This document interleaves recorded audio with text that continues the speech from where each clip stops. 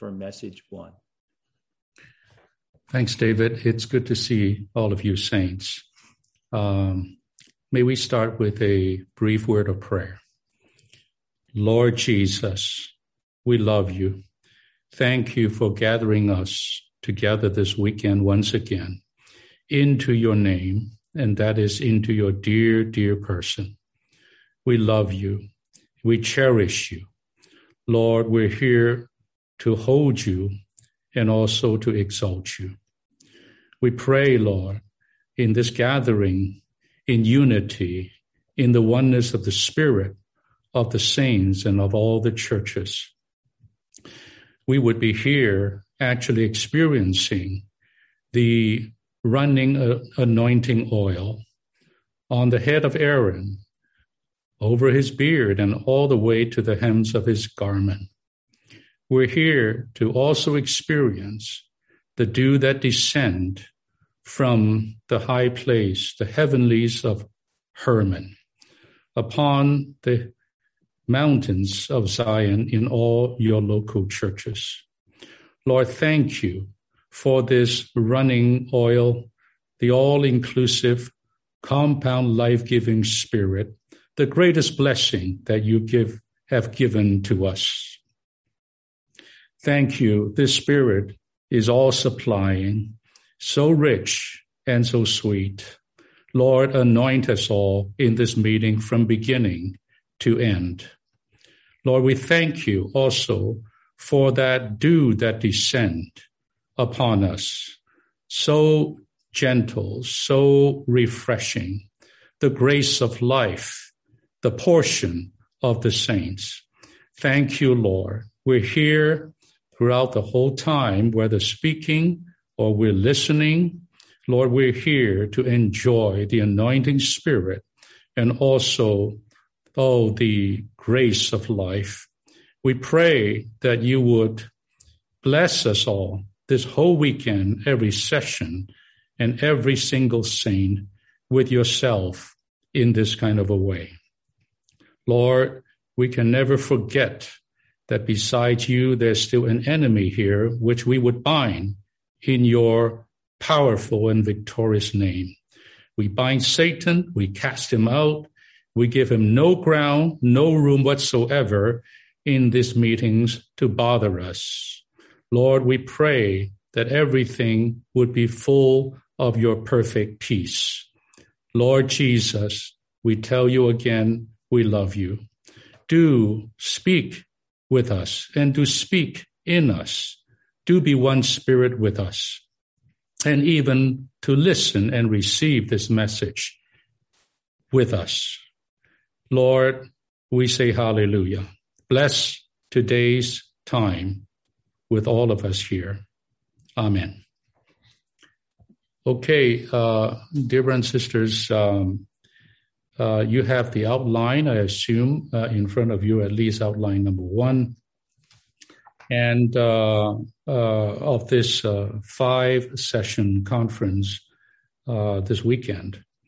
And I like to actually take some time in the beginning to tell you the burden that is on my heart for this time, and also the source and of these material that you are receiving in the form of outlines and even some ministry excerpts. They're all from this book, this in my library, and it is called simply How to Meet. How to Meet. And I would absolutely recommend that you would get this book, or you go to ministrybooks.org and read this book. Whatever you do, I highly recommend it. Now, it is not a particularly short book. It has a total of 23 chapters. But trust me, you will not go wrong in getting into this book, and also to read it carefully and thoroughly after this conference, especially if you have not done so before. For those who have read it, I highly recommend that you would read it again. Now, this is where I would begin my speaking today, and that is this book. and the messages contained therein. They were given in 2 informal trainings or informal spring trainings back in the year 1969 and 1970 in Los Angeles. And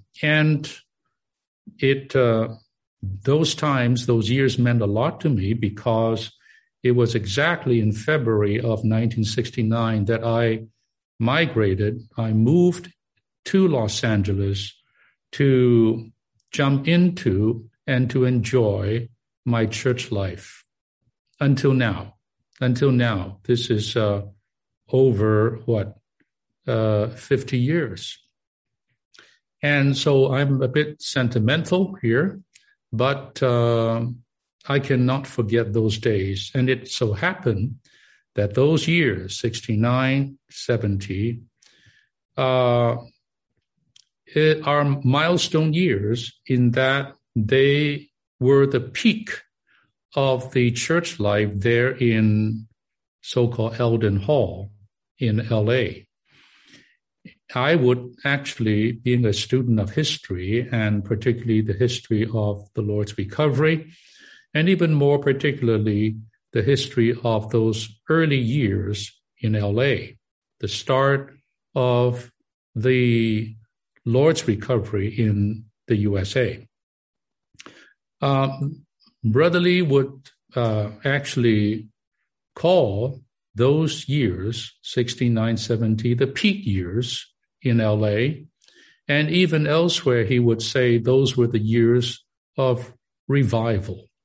Now, I was there myself, experiencing that firsthand, and I did my pretty thorough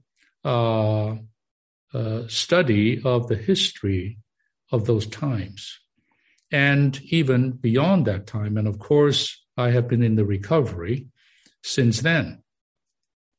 So not only I would quote Brother Lee here to say these things, I would like to personally tell you with great conviction, through much study, that those were indeed years of a classic, genuine church revival.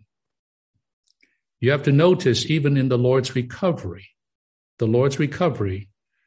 by next year, some people consider this year, would be 100 years. The Lord's Recovery among us, beginning with Brother Watchman Nee, and then Brother Lee, and then now with us. 100 years, not a short time. In the years, starting with Brother Watchman Nee all the way to Brother Lee, in those first, 2/3 or 3/4 length of this 100 years, there were revivals among us. You say, well, we are the Lord's Recovery. Why do we need revivals? Well, the fact of the matter is, like Habakkuk the prophet prayed, revive the work of your hands. In the midst of these years, there is always an aspiration and a desire and indeed a need of God's people to be periodically revived. To be revived, meaning that they somehow descended or degraded or fell into a less than revived condition. And so they pray for that. They long for that. And the Lord in his mercy and grace would grant that from time to time. This is the case in the church with a capital C in the last 2,000 years in the church history. And this is also true even in our own history, in the Lord's Recovery amongst us.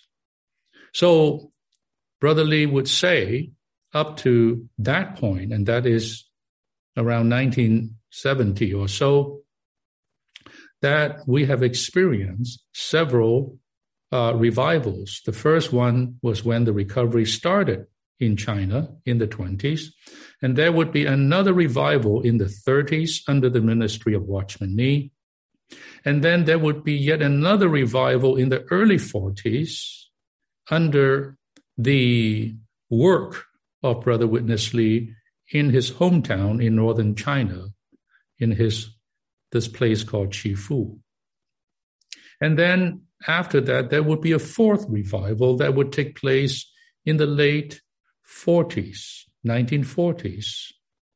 And that would take place starting with Shanghai in China, and then it would spread throughout the country in China, resulting in great multitudes of people that were saved and brought into the church life, and also in the spread of the local churches in that country. Of course, it was at that time that the political environment changed. And so as a result, Brother Lee was sent out of the mainland of China to this place called Taiwan. And there, and Brother Nee and other co-workers stayed behind. And of course, the rest was history. And through Brother Lee's migration to Taiwan, the Lord's recovery, the flame, the testimony of the Lord's recovery was kept alive and continued. And there he was in Taiwan for 10 years. And at the end of that time, the Lord burdened him and led him, in brief, to move to this country, the USA.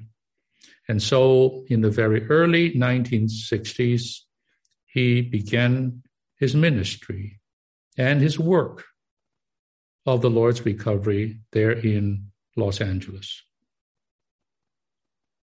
And from that point on, he labored in Los Angeles to build up a model church life.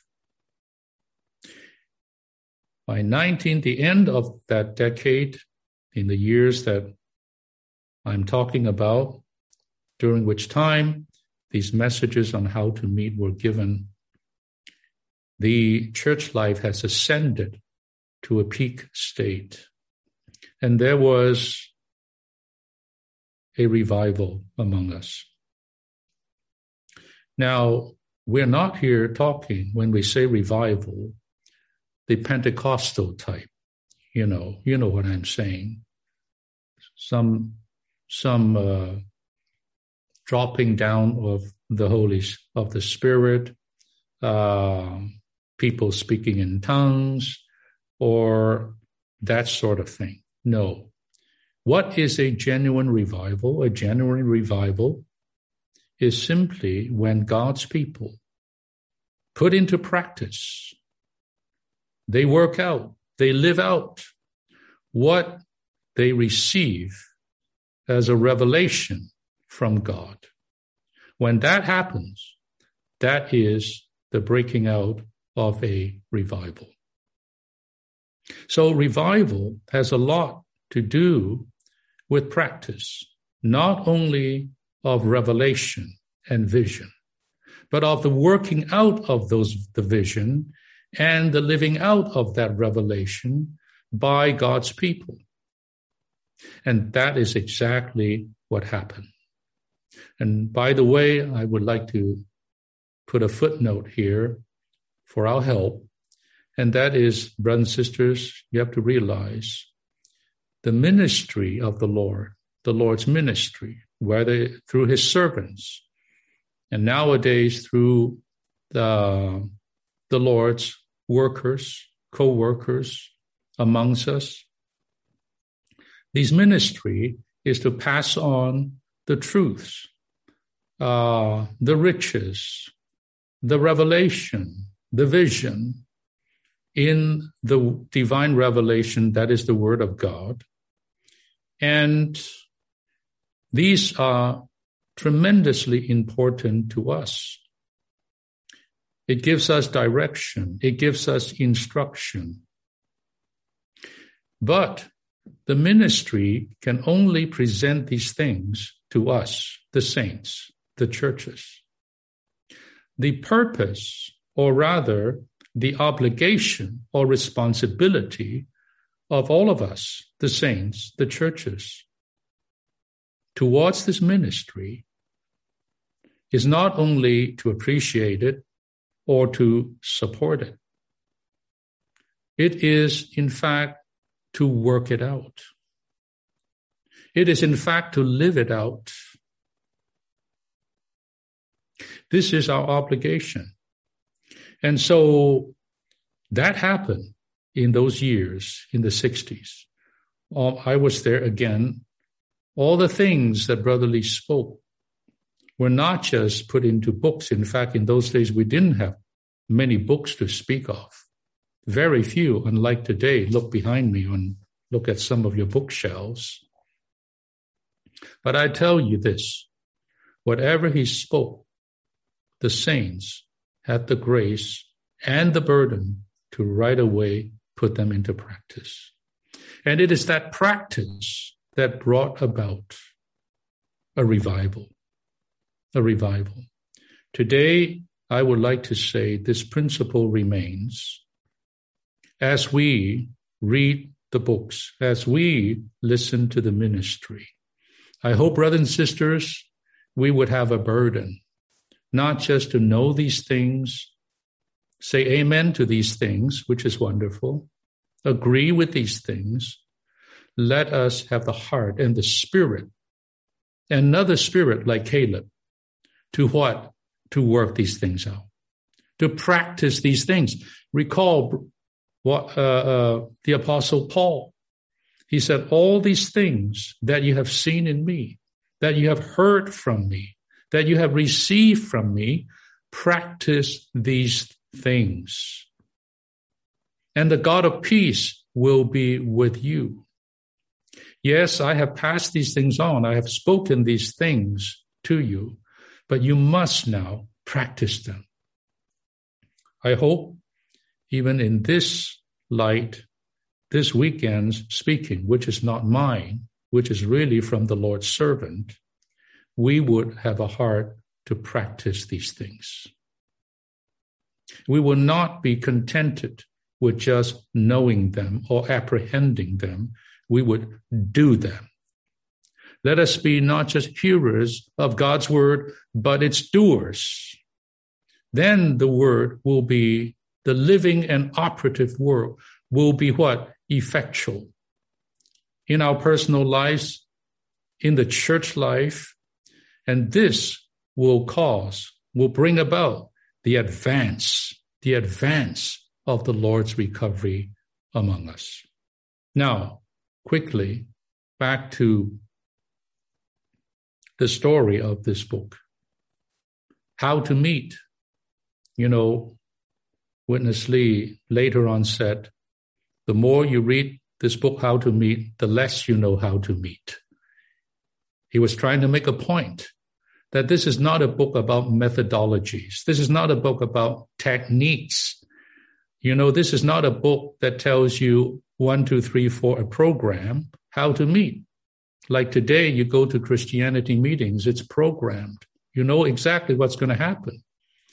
That is a case of what? Formality. That is a case of ritualistic gatherings.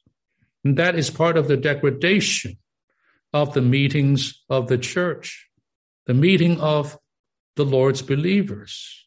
It has become a program thing. It has become a form. And as a result, these meetings are dead. These meetings are full of what? Full of just formalities. These meetings are not rich with the content of Christ. These meetings are not powerful in that it changes lives and advances God's economy. So we need to come to this book or even listen to these messages this weekend in another way. We're not looking for how-tos, really. Even the book is how-to. We're here rather looking to the Lord to open his word to us, that we would see certain principles, indispensable, God-ordained, revealed in the scriptures. Oh, I tell you, as we get into it, I hope you would have your Bible open. And in between the sessions of this weekend, you'll be reading your Bible to study the references and with the help of the outlines, just how great this matter is, the meeting of the church meeting life. This is a great thing. And I will tell you, this is in the end not just about meetings, coming to meet and how to meet and what do we do and so on. I will tell you that the meetings of the church, this is not just the meetings of a bunch of believers. This is not even just the meeting of Christians. We're talking about the meetings of the church meetings in a locality, in a local church. How this has so much to do even with God's New Testament economy. Now, I like to now get into this outline with you because I already have actually gone over my self-allotted time in my speaking. I told the brothers that I would like to keep my messages to 1 hour. Looks like I'm going to fail already in this first session. You forgive me, and please follow along. So this weekend, I collapsed the various chapters in this book into these 5 outlines, at least half of this book. And as I'm getting into these things myself again, I am more deeply burdened, more burdened than ever, about the need of revival in our meeting life, in the church meetings. Let's look at this outline here. Meeting on the position of the church in church consciousness. So I would like to tell you the first principle of the New Testament meetings of the Lord's believers is in fact what? A church consciousness. Church consciousness. We're not even here talking about even what to do in the meetings, how to prepare for the meetings. What do we say? What do we sing in the meetings? No. We're not talking about how many kinds of meetings there are, and there would be many kinds of meetings and all that. We have to start with this matter of the church. And that's why I have us sing 852, one of the, I feel, the best hymns by Brother Lee, especially on the matter of the church. And this hymn does not have that much truth. This hymn is full of feeling, full of sentiments of one who had fallen in love with God's dwelling place, which is the Lord's blessed church today. I won't get into this hymn. I hope tonight after the meeting, we would sing this hymn again and go to sleep with this song. I want this song, as it does every time I sing this song, it just evoke within me a deep love, a deep cherishing, a deep care for the Lord's church. The church is the Lord's. It says what? Christ loved the church. This is in Ephesians 5. And gave himself for her. Just reflect on that well-known verse again. Christ loved the church and gave himself for her. Brothers and sisters, when we talk about the meeting life, the first thing is about the church. What is our attitude towards the church?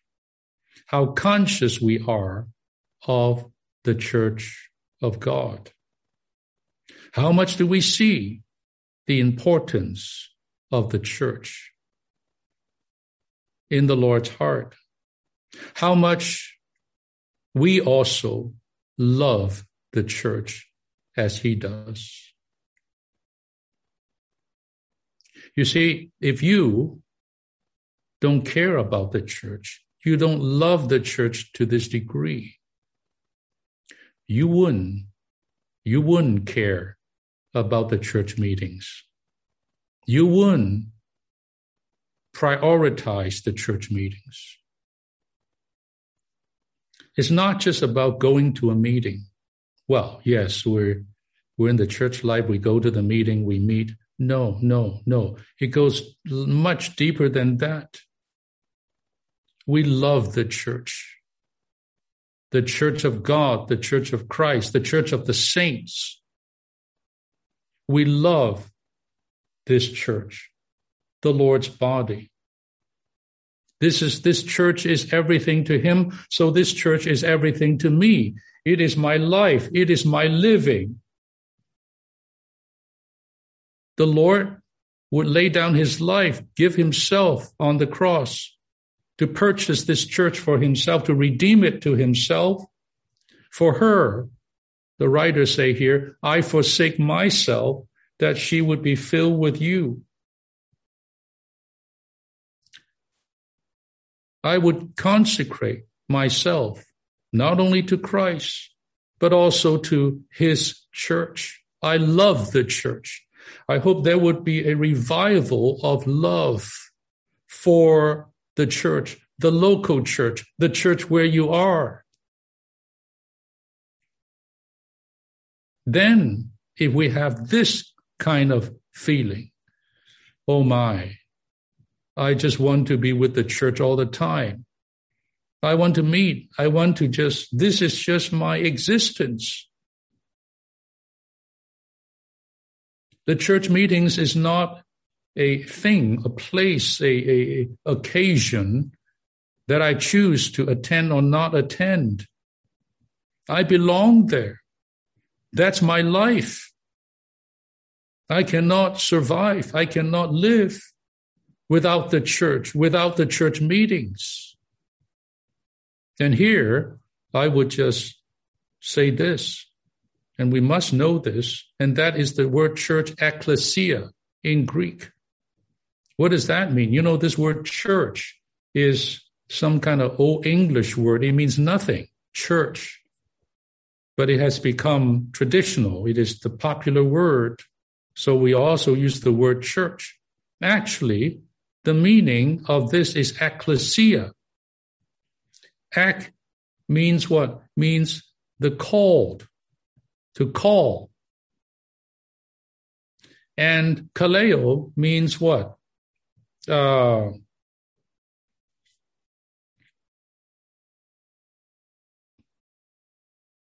The gathering, the coming together. So this word means the gathering, the assembly of the called out ones. The called out ones. This is what it means. So the brethren, I'm talking about the British brethren, they don't call themselves the church. They call themselves assembly. The assemblies, the local assemblies, the assembly in Bethesda, the assembly in Plymouth, the assembly in Dublin, or whatever it is. And that is correct. That is accurate. The church is not a cathedral. The church is not a chapel. The church is not a meeting hall. The church is not a denomination. The church is not an organization. The church simply means ecclesia, an assembly of the called out ones. And in this locality, in that city, we are the assemblies of the Lord. We are the called out ones that are gathered together. That's the church. That's the basic meaning of the church. And this implies that we are people that do not belong to this earth. We've been called out from it. We have nothing to do with the world. We have been called out of it. We are a transfer people out of that kingdom of darkness into another kingdom. We're separated from all of that unto God, unto the Lord. We are the sanctified people. We're the called out ones. But not only so, we were called out to what? To gather together. So the meetings is not just meetings. It is what we are. We are a meeting. We are the assembly. We are the gatherings of the called out ones. We live this way.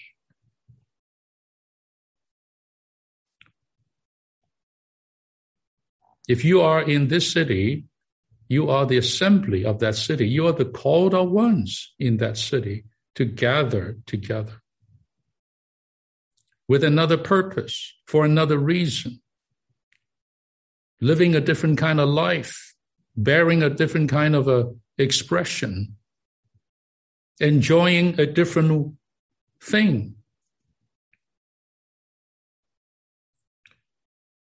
Now, let us now go to this outline. One, we must realize that we Christians are a meeting people.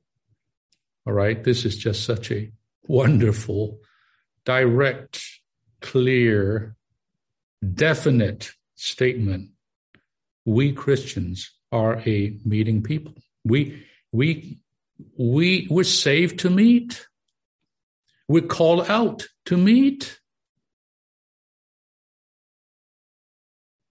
Isn't this something? Not to go to heaven, all right? We're not saved to go to heaven. We're saved to meet. In fact, we're in heaven already. The meetings of the church is heaven. Is it heaven to you, brothers and sisters? We are a meeting people. Someone said, we are not butterflies, we are bees. Butterflies, you just kind of flitter around all by yourself, independently, individualistically. Bees, they just kind of, whoa, they're just together all the time. We are a meeting people. A Christian is a meeting person. We are a meeting person. We're programmed that way. We're saved to be like this. The life within us is a meeting life. We're uncomfortable. We're sad. We feel something is amiss when we don't meet. We feel this is wrong. This is automatic. This is natural. This life that we have received through regeneration. It's an ecclesia life that we have received. Without meeting, there is no Christian life and no church life. Can we say this? If we don't meet, there's really no Christian life to speak of. Absolutely, there's no church life to speak of. You say, well, I'm still a Christian. Yes, you are still a Christian, but I'm talking about a normal Christian life. We are members of Christ. We're saved to become part of his body. Organically, we're joined to one another, just like we're joined to the Lord himself. And our existence, our Christian existence, is that way. It is not a Lone Ranger existence. It's not an independent existence. We are, our existence happen in the context of the church and the assembly. And needless to say, the church life, if we don't meet, where is the church life? There's no such thing. B, it's difficult for any Christian to grow without attending the meetings. Now, some people would argue, no, I read the Bible, I pray, I fellowship with the Lord, I'm growing. Well, I would not say that is wrong, but for us who have the experience in the church life in a proper way, I would say it will be difficult. I wouldn't say it's impossible. I would say it's difficult to grow. Put it another way. When we attend the meetings, when we're in the meetings, we're meeting with the saints and with the Lord, of course. We'll get into all of that. I tell you, we grow. We grow. This is just a fact. When I don't attend the meetings, when I'm not with the saints, something is really, really missing. The food, the water, the supply, the spirit, the life, so many riches of the triune God, the dispensing of the triune God. All of this is greatly, greatly reduced when I'm not in the meetings. And there's no way for any Christian to serve God without meetings. That's true. Actually, today in the Christian realm, they call meetings service, right? The Sunday morning service. Well, we don't say it. But in another way, there's some truth to that. I tell you, the highest service we can render to God as his people is to meet, to worship him. We will see a lot of this later on. We serve the Lord in the meetings. Do you have this concept? We don't go to the meetings just to do this or do that, to listen to this and that. We go to the meetings to serve God, to worship God. And it is impossible for Christians to express Christ if there are no meetings. That's true. If in your church or in your locality there is no meetings, there's no expression of Christ, or very little. Maybe individually here and there. But as far as the corporate, powerful expression, it's not there.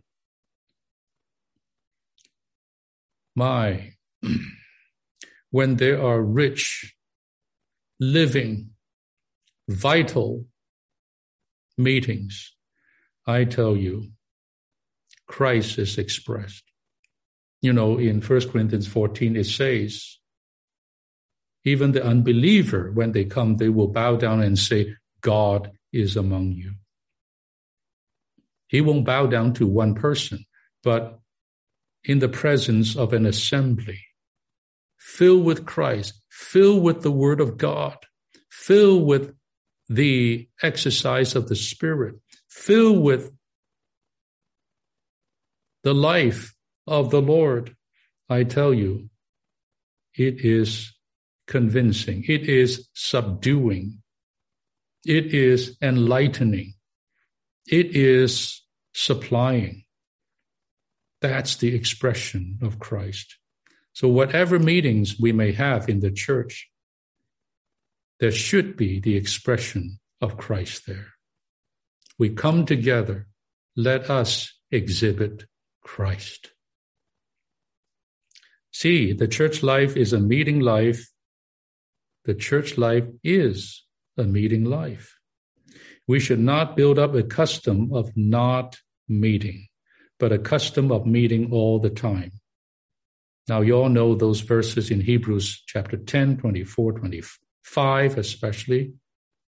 Paul was speaking to these waffling and affected Jewish believers who were drawn back to the old Jewish communal religious life. And Paul says, do not forsake the assembling of yourself together. So much the more as we see the day approaching. By removing themselves from the church meetings in those days, in effect, these Jewish believers are leaving the way of God's economy. The way of God's economy is very practical. It depends on where you meet, how you meet. If you go back to the temple and start offering the bulls and goats, burning the incense and doing all those things, you are in a wrong dispensation.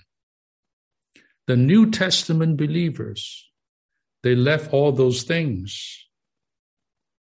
They have a different way of meeting, not with all those entrapments, not with all those rituals, not with all those ordinances, all those religious things. They met day to day, house to house.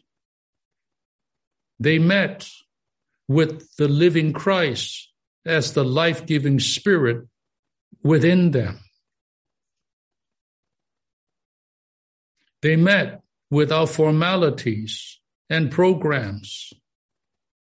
They met with the Lord's dear presence. And as we will see, they met with the resurrected Christ for the ascended Christ. They met to be what? To experience the dispensing of the triune God. They met to build up the body of Christ. Their meeting worked out God's economy, New Testament economy. Number two, we need to know the position of the church. And these things here, I may not have to spend that much time. I hope that you can spend more time in it. We need to know the important position of the church when we talk about meetings. In the entire New Testament, the first place that mentions something regarding the meetings of the believers is Matthew 18. So you have to go back to Matthew 18. You know, in Matthew 16, the Lord first unveiled the church that he was to build upon the revelation of himself as the Christ, the Son of the living God. I will build my church. That refers to what we call the universal church. But 2 chapters later in Matthew 18, the church is mentioned the second time by the Lord. This time, the church is not that universal church, so-called. This time, the church is a local church, because it says that if there would be one who would not heed the fellowship of the believers, go tell it to the church. It's a practical church. It's a local church. It's a church on the earth, in a place. That is in Matthew 18. And we need to know that chapter because in this chapter, the meetings of the church was talked about. And even the promise by Emmanuel, God with us, that I will be with you when 2 or 3 are gathered together into my name. When it talks about the 2 or 3 praying, binding and loosing on the earth what has been bound and loosed in the heavens. In that context, the church was mentioned. Now, I will just read these points. In verse 15, the Lord said that if a brother sins against you, you must go to him and do whatever you can to recover him. If he will not listen to you and will not listen to 2 or 3, then you must bring the case to the church. I'm here emphasizing that church consciousness. 2, this must be the local church, practical local church, the church on this earth, the church in a place, the church in the locality where you are. You know, brothers and sisters, when we say we love the church, we should say we love the church where I am. Don't say I love the church in that state over there. I don't care for my church here. Well, that's not practical. That's not practical. It says here, if the offending brother neglects to listen to the church, the result is that he will be considered by the church like a Gentile and a tax collector. It is serious. The church administration, the church's decision, the church's feeling is a very serious matter because the Lord has committed himself and his authority to his church. 3, this tells us that we need the church and we need to be in the church. We should not consider ourselves so spiritual and so heavenly while neglecting to hear the church.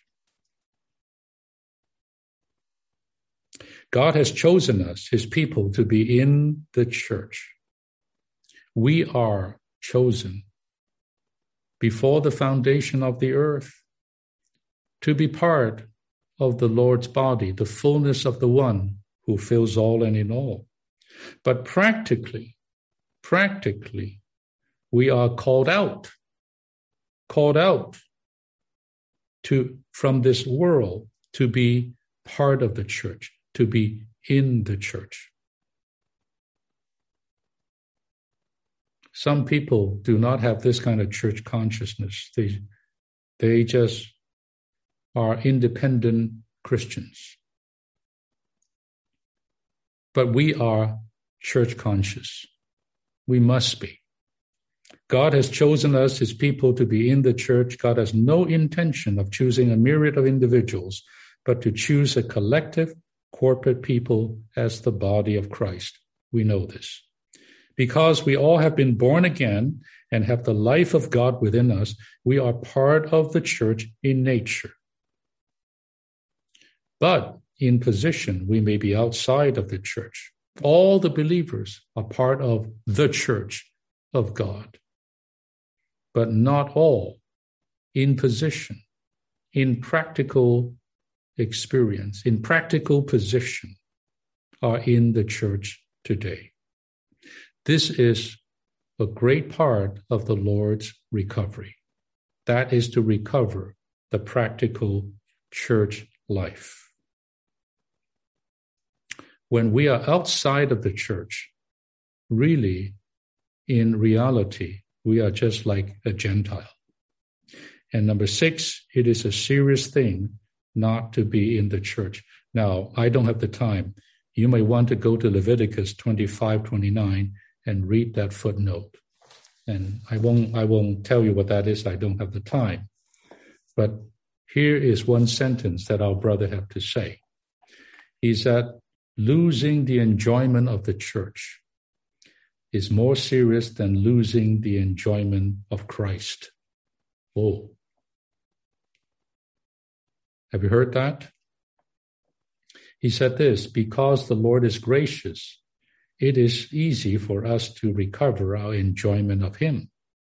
However, it is more difficult and requires a longer time to recover the lost church life. And there is this footnote here talk about someone selling the house in the city, and that house typifies the church, expressed as the local churches in many cities.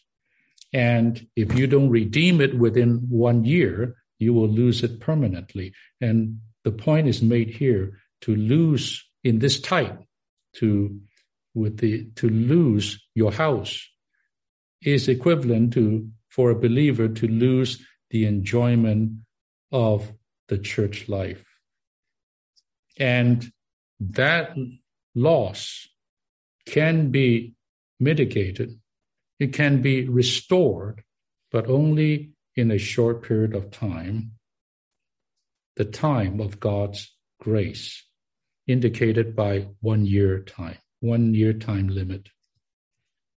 And then he went on to say that if we lose the enjoyment of the church life, that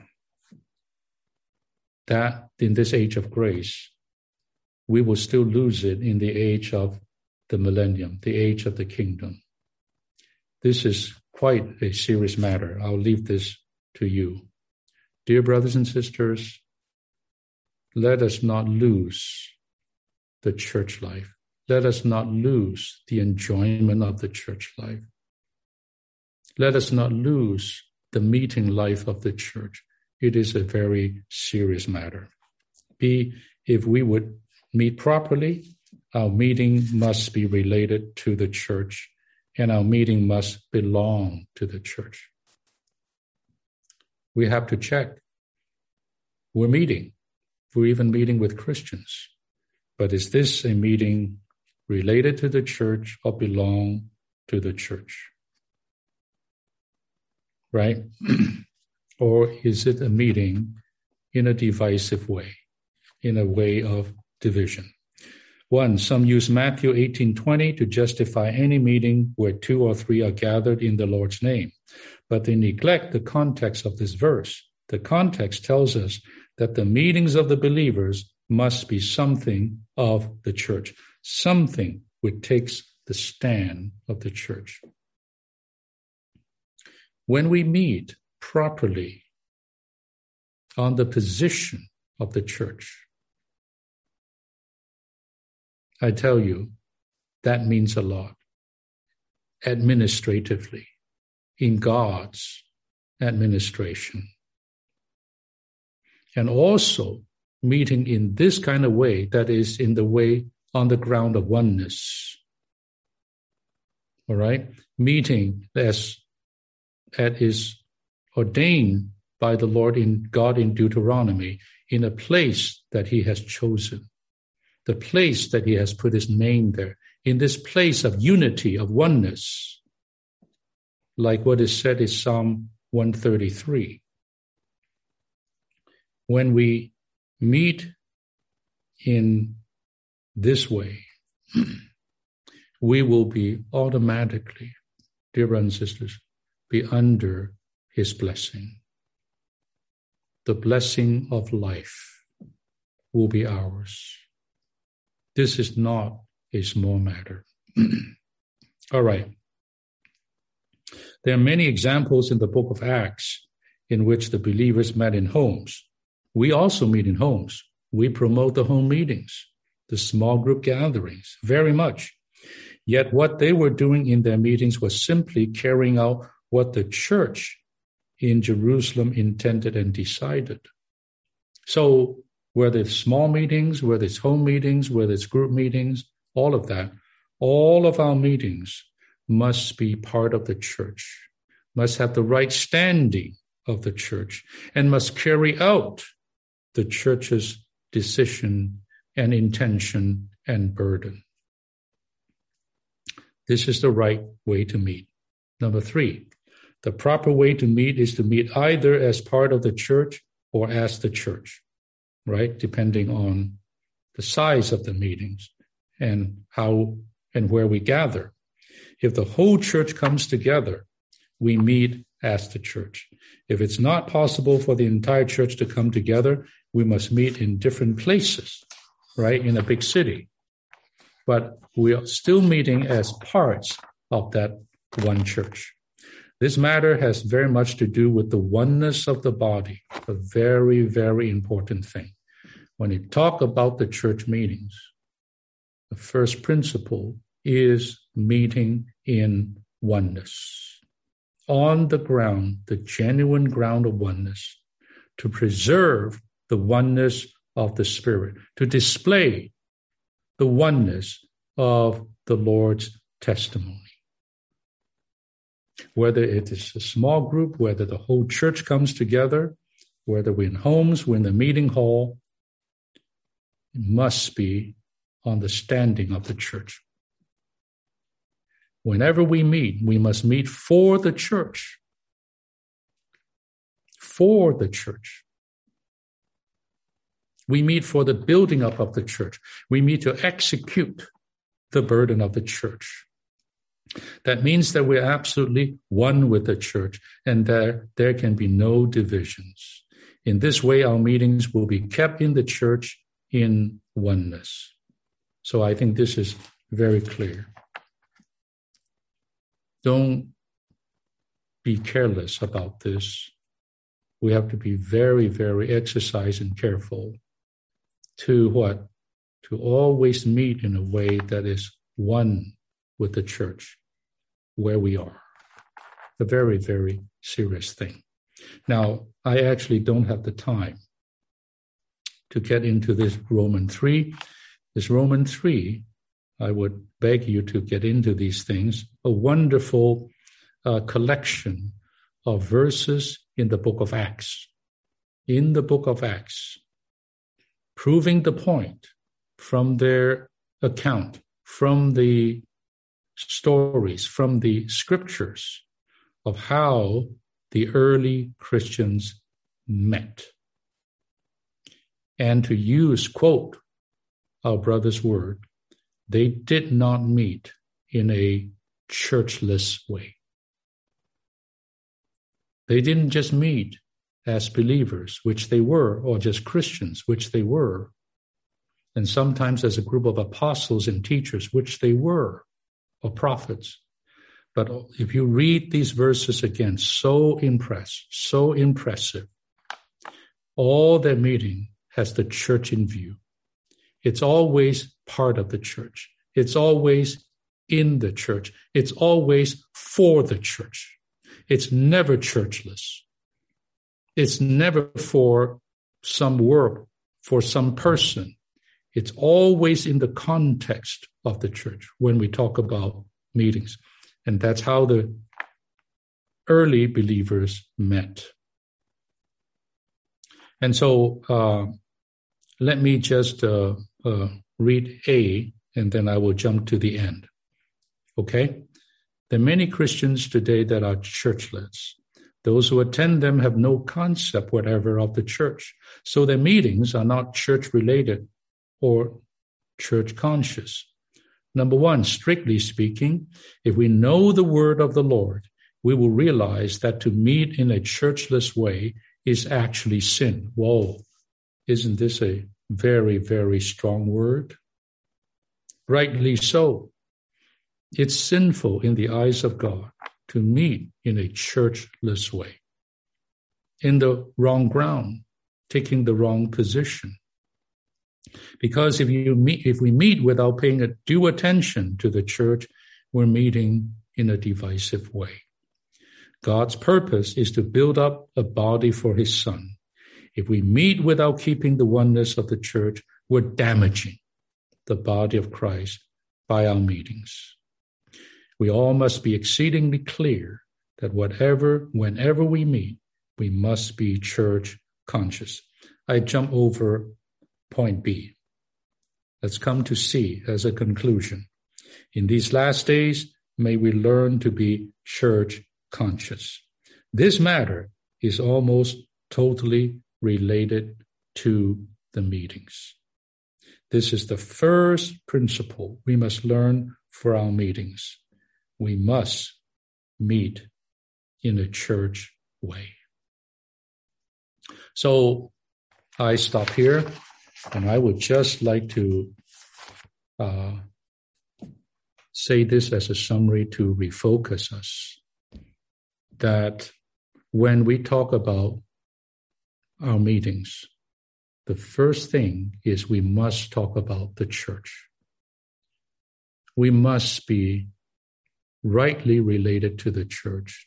We must meet as the church. We must meet in the church, and we must meet for the church. We must meet on the ground of the church, which is the ground of oneness. And when we meet in this way, we're right with God. We're right with the Lord. We're right with His administration. And in this way, meeting in this position, brothers and sisters, I tell you, the Lord's commanded blessing will be with us, even life forevermore. And that's why I prayed with Psalm 133 earlier. The flowing ointment, the descending dew are reserved for what? For the mountains of Zion, the local churches. This blessing of life is reserved for what? This commanded blessing of life for those in the place of unity, in the place of the church. So I would just stop here. Amen. Brother David.